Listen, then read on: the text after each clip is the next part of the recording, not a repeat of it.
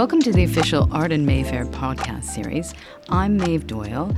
In this series, we're hoping to get inside the minds of the artists and find out what they were thinking. And I'm here with Katie Thomas, who is synonymous with Art in Mayfair. And we are talking about the fifth Art in Mayfair. And I want to know how this started and how it's progressed and what we have to look for this year. Hi, Katie. Good morning. Hi, Maeve. So we're now in our fifth year. Extraordinary, really, because we had, COVID in the middle as well. Art in Mayfair is a collaboration with the Royal Academy, and it started 5 years ago because the Royal Academy was 250 years old, and many of the brands on Bond Street were really keen to celebrate that incredible milestone for the Royal Academy. And they asked, how can we get involved? How can we, really support this incredible art district that we're all part of, the sort of community here? And I think it's really clear that without the art, Bond Street wouldn't be what it is today. It was the artists that were here first that grew up around the Royal Academy and its links to all the royal connections that it had. And it was that brought this incredible audience of the greatest artists and craftsmen. And it was really the merchants that then came to Bond Street to sell to these sort of, groundbreaking people of their day. They were the sort of movers and shakers of the time. And they brought such an interesting audience that, that brought the merchants together. So I really felt that Art in Mayfair is all about bringing the luxury brands of Bond Street together with the incredible Royal Academy, but also all the galleries, the renowned galleries that are in Mayfair. It's such a sort of melting pot for fashion and art. And that's really what Art in Mayfair is. It's a platform to showcase art.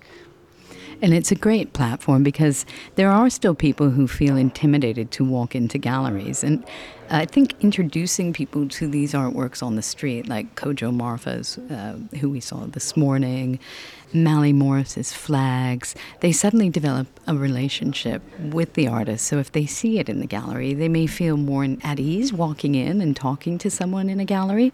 I know at the press breakfast you hosted last week, so many of the art dealers said they sold work based on people experiencing Mayfair Art Weekend.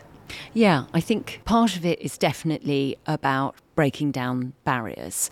I think that just by bringing sculpture or art in all its forms to the street, it brings it in a more unexpected surrounding, and therefore you sort of almost have to interact with it. You're walking along Bond Street and you might have been shopping, but then suddenly you're seeing a work of art by Andy Densler or Kojo Marfa, or you're immediately seeing something in a position you didn't expect to see it, and therefore it's sort of unexpected and quite joyful. And I think that helps people to think about art and also to think about the Mayfair area as an incredible art district, not just a luxury shopping district. And it is both. Let's go back to the beginning. Yeah. What was the first launch like? It was really, really joyful because I think, it was this 250th anniversary, this huge deal of the Royal Academy celebrating this 250 years right on the doorstep of all these luxury brands. And we know that they're all working with artists and really supportive of young artists and established artists. And so many of the brands got on board with that. And some created windows. So there was this huge heart that was powered by solar energy in the Louis Vuitton window that said "Love RA" as you walk past it. And it really lit up and it was amazing. And equally, Hermes did a little sculpture garden on their roof terrace, and the joy of seeing art in the streets, this sort of feeling of art spilling out onto the streets from the Royal Academy in the summer exhibition. Yeah, spilling out in the form of flags or site-specific sculpture. And I think there were times when things were painted on the streets as well. It was incredible. Yeah, we did a piece with Stella McCartney actually and her artists, and brought that onto the streets. So there was lots of different ways in that brands got involved with doing both collaborations with artists, but also just then repurposing some of the art that they had. So you've got many of the brands that have art in their stores that were then showcasing that art. Strengthens ties with the community. People become more involved with the businesses around them. I think they do, and I think they really wanted to. I think this is part of this sort of, it's about the brands that are here and really have a huge strength here, supporting the galleries that have been here and bring such an interesting audience to Bond Street and with Cork Street and the RA. And the revival of Cork Street. The revival of Cork Street is super important to this destination. And it's almost what differentiates London from other cities because, yes, we know that you have a Dolce & Gabbana and a Balenciaga on many of these streets in many cities. And I think what London does so well is kind of creates this sort of energy between fashion and art, and to have them all thriving here together and working together in this centre, is part of what makes London such an incredible draw for people to come to. And I think this 6 weeks of Art in Mayfair almost gives an impression of art from the Royal Academy and from the galleries spilling out onto the surrounding streets and into the stores, and everyone getting involved in that.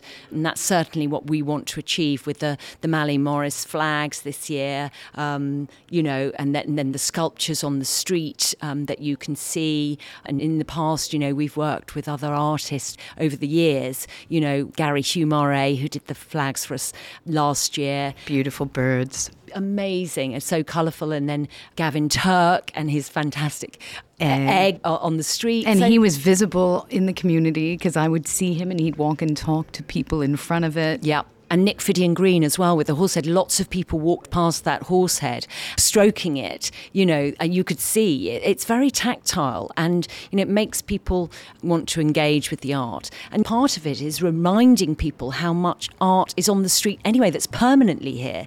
The Elizabeth Frink Horse and Rider. And you put the Barry Flanagan up too, didn't you? These are extraordinary sort of Biennale type feats that you're doing. Yes.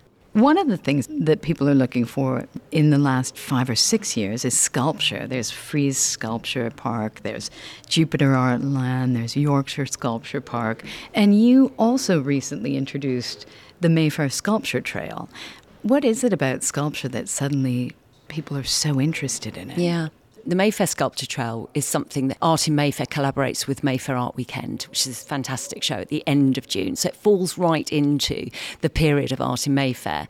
And we just really felt that large-scale sculptures popping up onto streets is just a fantastic way to really shout about the art destination. There's nothing more appealing as you walk down the street that you're suddenly confronted by, a huge alien sculpture or the Robert Indiana Love sculpture. It's because you're seeing the art in an unexpected place that it makes you remember it. And especially now with social media and, Bond Street, it's such a hub for social media anyway. So, then you've got these sculptures and it creates such an incredible buzz around that. And that goes worldwide. That is a great message for London. So the 5th annual Art in Mayfair, I understand completely why you're synonymous, Katie Thomas, with it. Is there anything you want to recommend this year? Any favorites?